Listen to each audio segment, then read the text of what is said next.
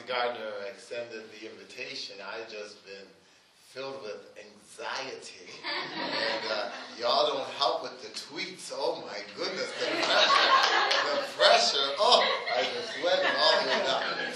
But I greet you with divine love and Jesus joy. I have a very limited time frame this morning. So as we hasten to the passage, it is my first time here, and I'm really just honored that the faculty or the student body, I don't know who was crazy enough to, but that you offered me this opportunity, and for that I am eternally grateful. Thank you so much. Dr. Gardner did ask me to blend two themes together, so it may seem a little disjointed. I'm going to try to be faithful to my assignment. He wanted to acknowledge that this is African Heritage Month on one hand, African Heritage Month, and on the other hand, he wanted me to, more now than ever, we need the church to arise and to declare the glory of the Lord. So hearing that, let's preaching begin. Father, we thank you for this magnificent time in your presence, and we do exalt you, O God. I thank you for this sacred task of proclaiming your word that is living and sharper and power than any two-edged sword. We pray even now for clarity of mind and clarity of speech, that you may illuminate my thoughts even now, and that the words of my mouth and the meditation of our hearts together be pleasing and acceptable in your sight. You're still the reason why we sing, and we give you praise, glory, and honor now. We just don't want to hear the word of God, but we want to hear a word from God. So speak to me, your servant, in Jesus' name. Amen. I stand before you this morning a proud African Nova Scotian. I stand before you as one that hails from the historic community of Upper Hammonds Plains, where we have a rich history and lineage. I am 7th generation Nova Scotian, and I came as free refugee of the War of 1812. And growing up in our community, especially on celebratory events, we would always sing the Black National Anthem, Lift Every Voice. The Black National Anthem was originally intended as a program by school children in Jacksonville, Florida, to celebrate Abraham Lincoln's birthday. And President Lincoln, as you know, is the President of the United States of America, who signed the Emancipation Proclamation. And the lyrics were written by the civil rights leader, James Weldon Johnson. The lyrics go like this: lift every voice and sing. Tell earth and heaven ring. Ring with the harmonies of liberty. Let our rejoicing rise. High as the listening sky. Let it resound. Loud as the rolling sea. But sing a song full of the faith that the dark past has taught us. Sing a song full of the hope that the present has brought us. And facing the rising sun, a new day has begun. Let us march on till victory is won.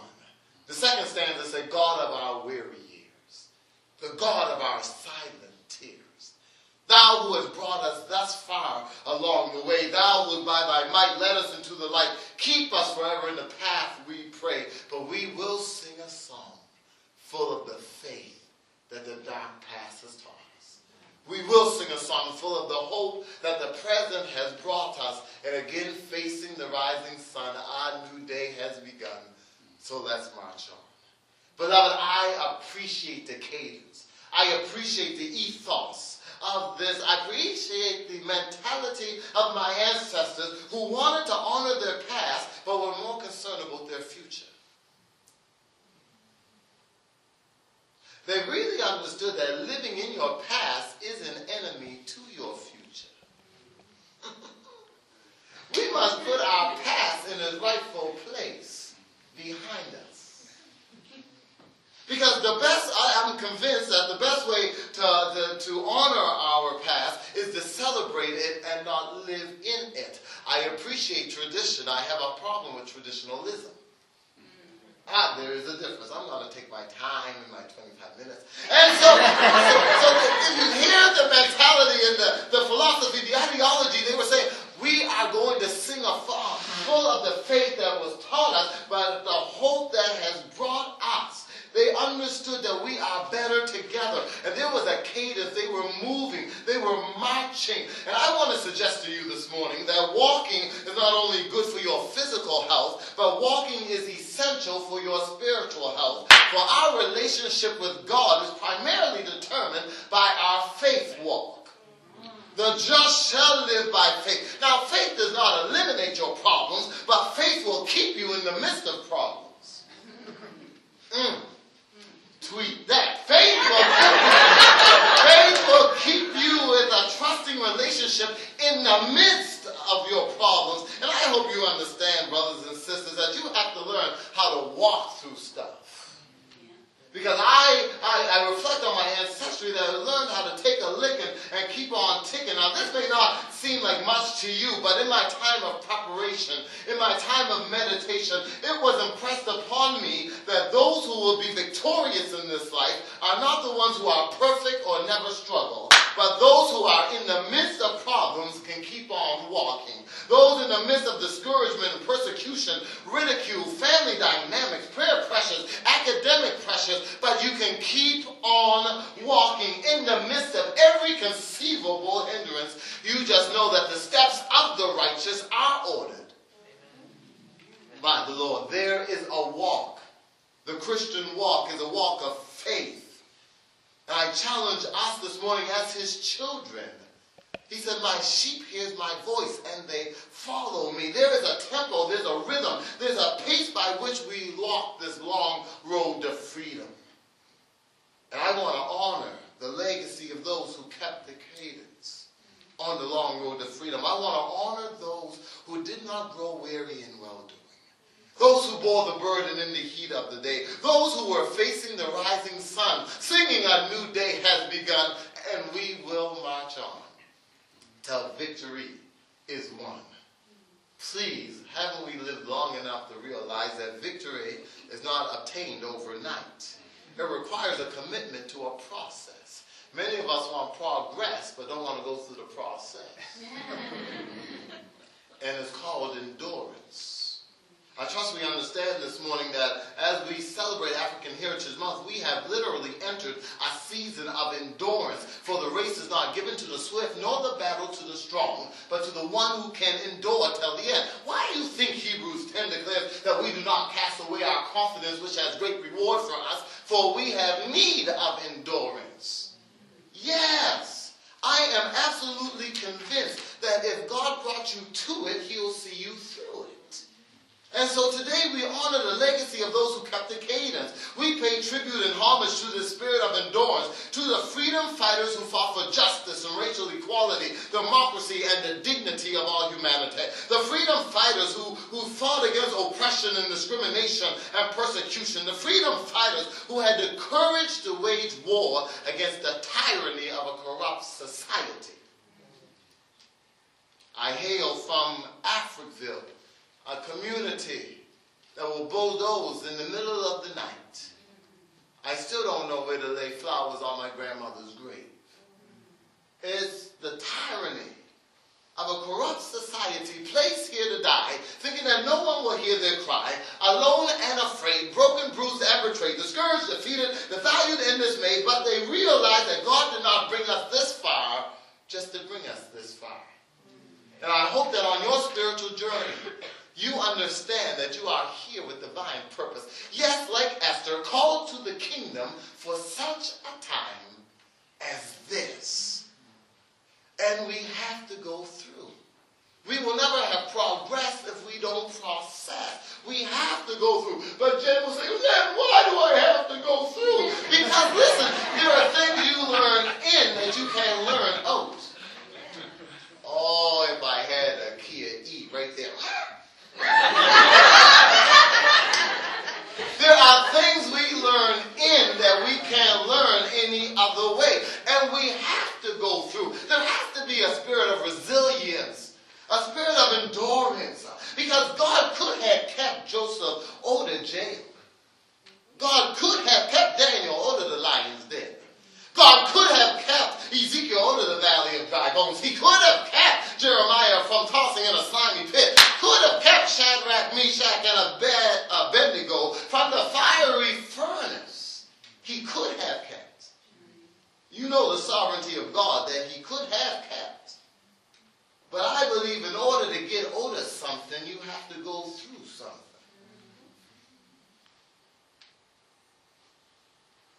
Which brings me to our text this morning.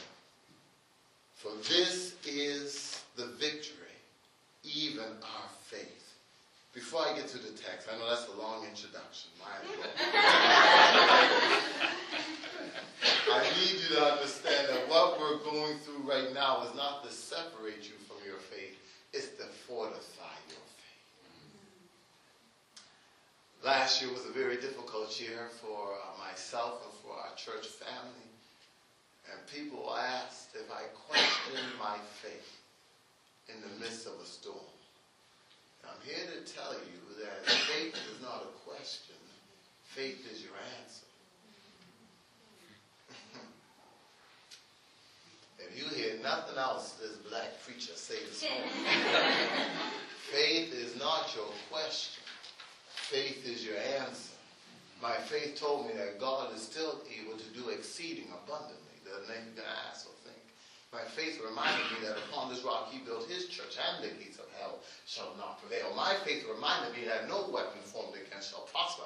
Every lying tongue shall be condemned. My faith reminded me that we're head and not tail, above only and never beneath, blessed in the city and in the field. Oh, if you don't have a faith that will keep you. Y'all looking at me. So we don't fight for victory, we fight from a place of victory. I hope I'm saying something.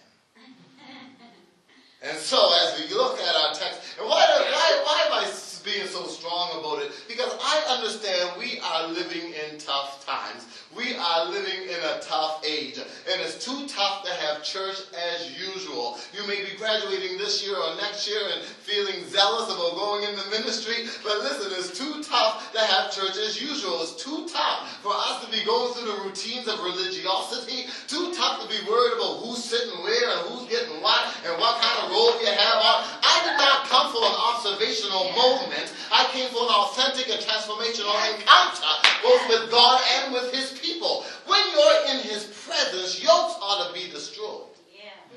Burdens ought to be lifted. Yeah. The curse can't, never mind. Why? Because you need to understand that the will of God will not take you where his grace cannot keep you.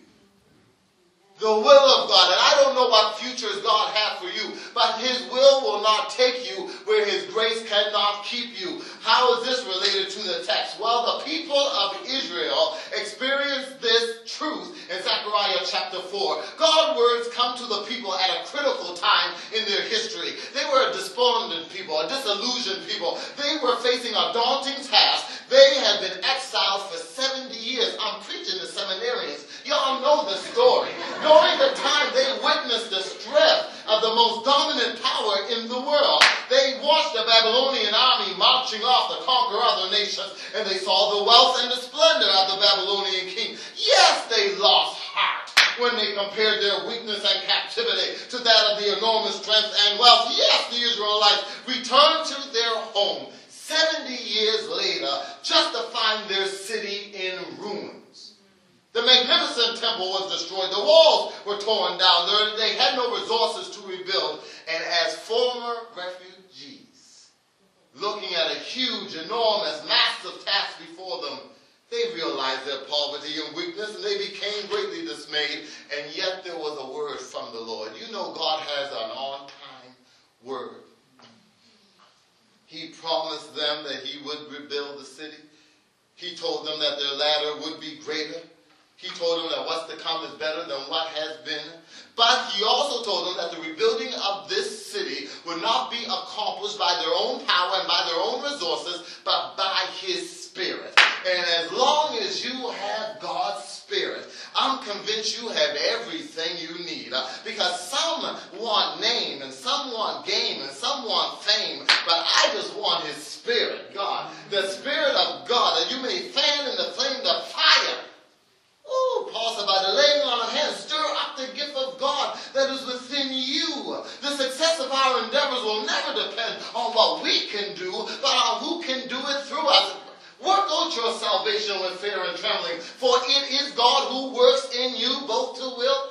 Come on, we're the Bible scholars. What the hell do? I'm quoting all these scriptures. Y'all looking at me like, when is he finished? He's a keeper. I wish somebody would have told me that when I was here in 1999, that he's a keeper. He is a keeper. David said, I'm old, but I was young, and I never seen the righteous forsaken or his seed begging for bread. These refugees came back to their home in Jerusalem and their homeland destroyed.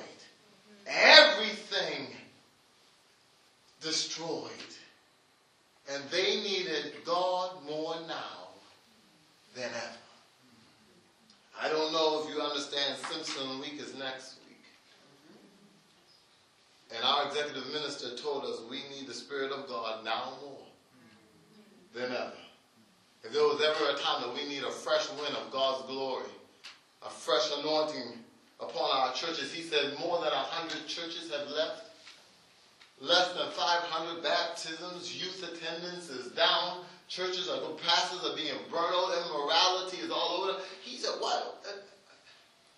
If we don't understand that this is the day where we need to be seeking God for a fresh move of his glory, a fresh move, a fresh wind, because we're going to rebuild our homes and rebuild our communities and our neighborhoods, to rebuild the temple as places of worship. I'm tired of being in monuments. He didn't save us to build a monument. He saved us to be in a movement. And so Zerubbabel was the leader of the group. And he organized the people to rebuild the temple. And they started to rebuild, but they became discouraged because their numbers were down. You will be discouraged dealing with church folk. Oh, no. They will depress you. They will stress you. And it will be difficult. But hear the word of the Lord. He said it won't be by your might nor by your power, but it will be by my spirit. It was at the lowest point in their history that the Lord spoke to them through the prophet Zechariah. God gave Zechariah 8 messages and 8 visions in one night. And in the passage we read today, God's 5th message was that Zerubbabel is not by your might, is not by your power, but is by my spirit. God assured them that what I've assigned to you, it can be accomplished. And God is going to get the glory over this.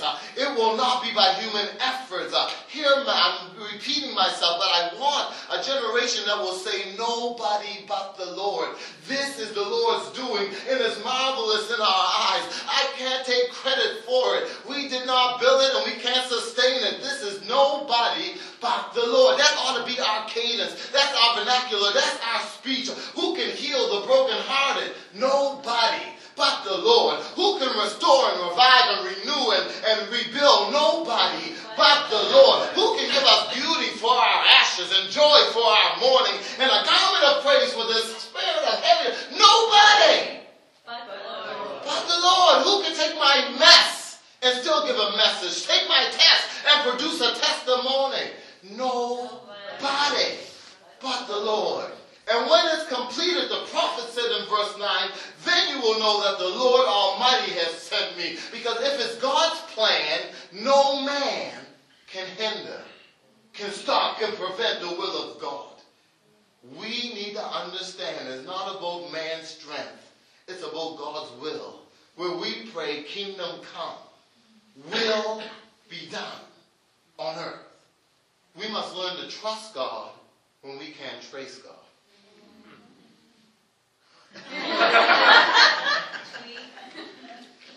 Because this work requires us to be faithful.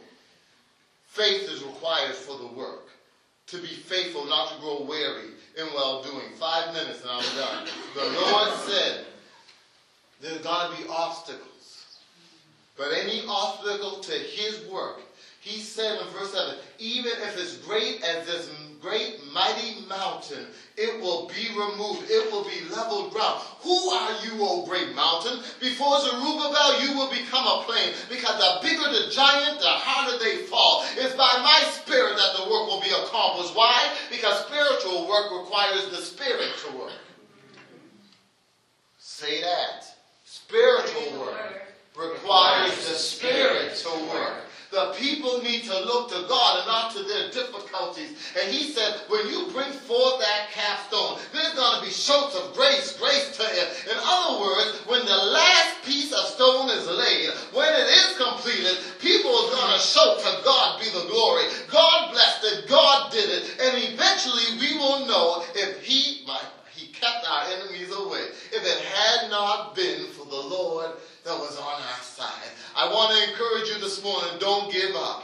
Do not give up. Giving up is easy, baby. Come on, come on. He didn't call you just to call you. No, he said, let us not grow weary in well-doing, for at the proper time you're going to reap a harvest if you faint not. I'm here to tell you this morning that the work can be done. It won't be easy, but it can be done. Greek is not easy, but it can be done. Hebrew's not easy, but it can. Oh, that was weak. I'm not being spitting and sweating. Well, where you see that in the text? Let me be topical for a moment. Because God didn't call Moses over to a burning bush to tell him to take care of a few more sheep. He called him to a burning bush to tell him, go down, tell Pharaoh, let my people go. It won't be easy, but it can be done. God said to Noah, you build an ark where no one heard a rain. And you get a pair of each kind of animal. It's not going to be easy, but it can be done.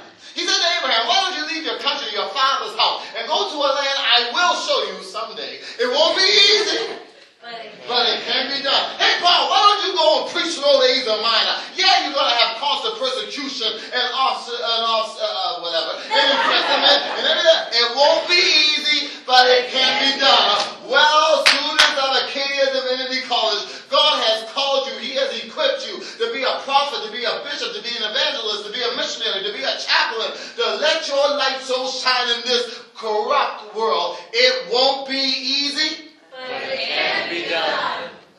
And you may feel inadequate. But Paul said, I boast in my infirmities, that his power may rest on me. Don't you understand that his strength is only made perfect in weakness?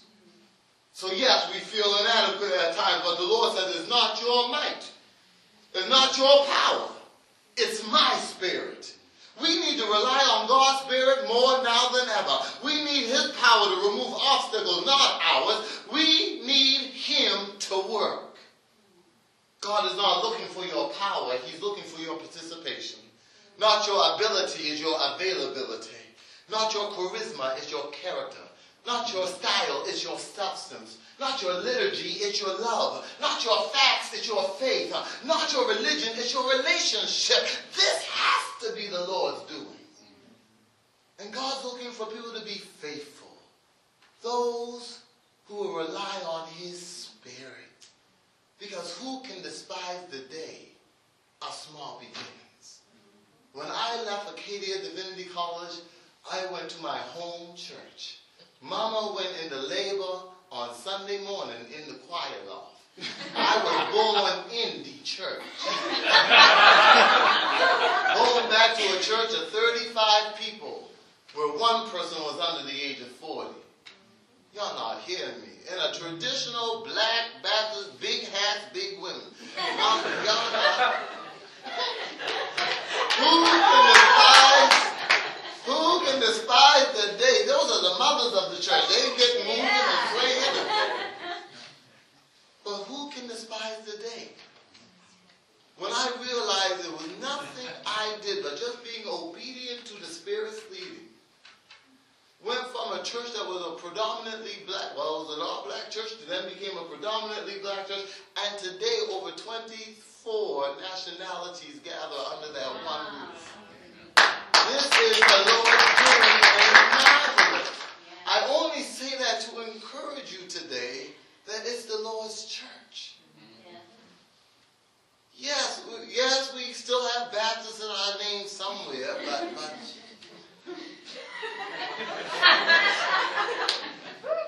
but I tell you, we are really trying to answer the prayer, Lord, make them one.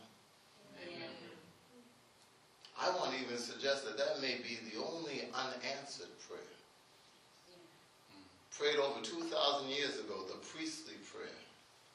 And still, we don't have unity in the body. And so we people from every tribe, tongue, nation, because we don't want to despise the day of small beginnings. Let me say this and I'm finished. I only have 4 closings. I'm finished. I believe that is not our differences do not limit us. Our differences liberate us to be the example of the handiwork of God. Enough about that. Who despised the day of small beginnings? Little is much. I don't know where God is going to call you in the next season, but I'm going to tell you that little is much when God is in it. Really, where do you see that? I'm so glad you asked. Moses had 1 rod, and the people crossed over.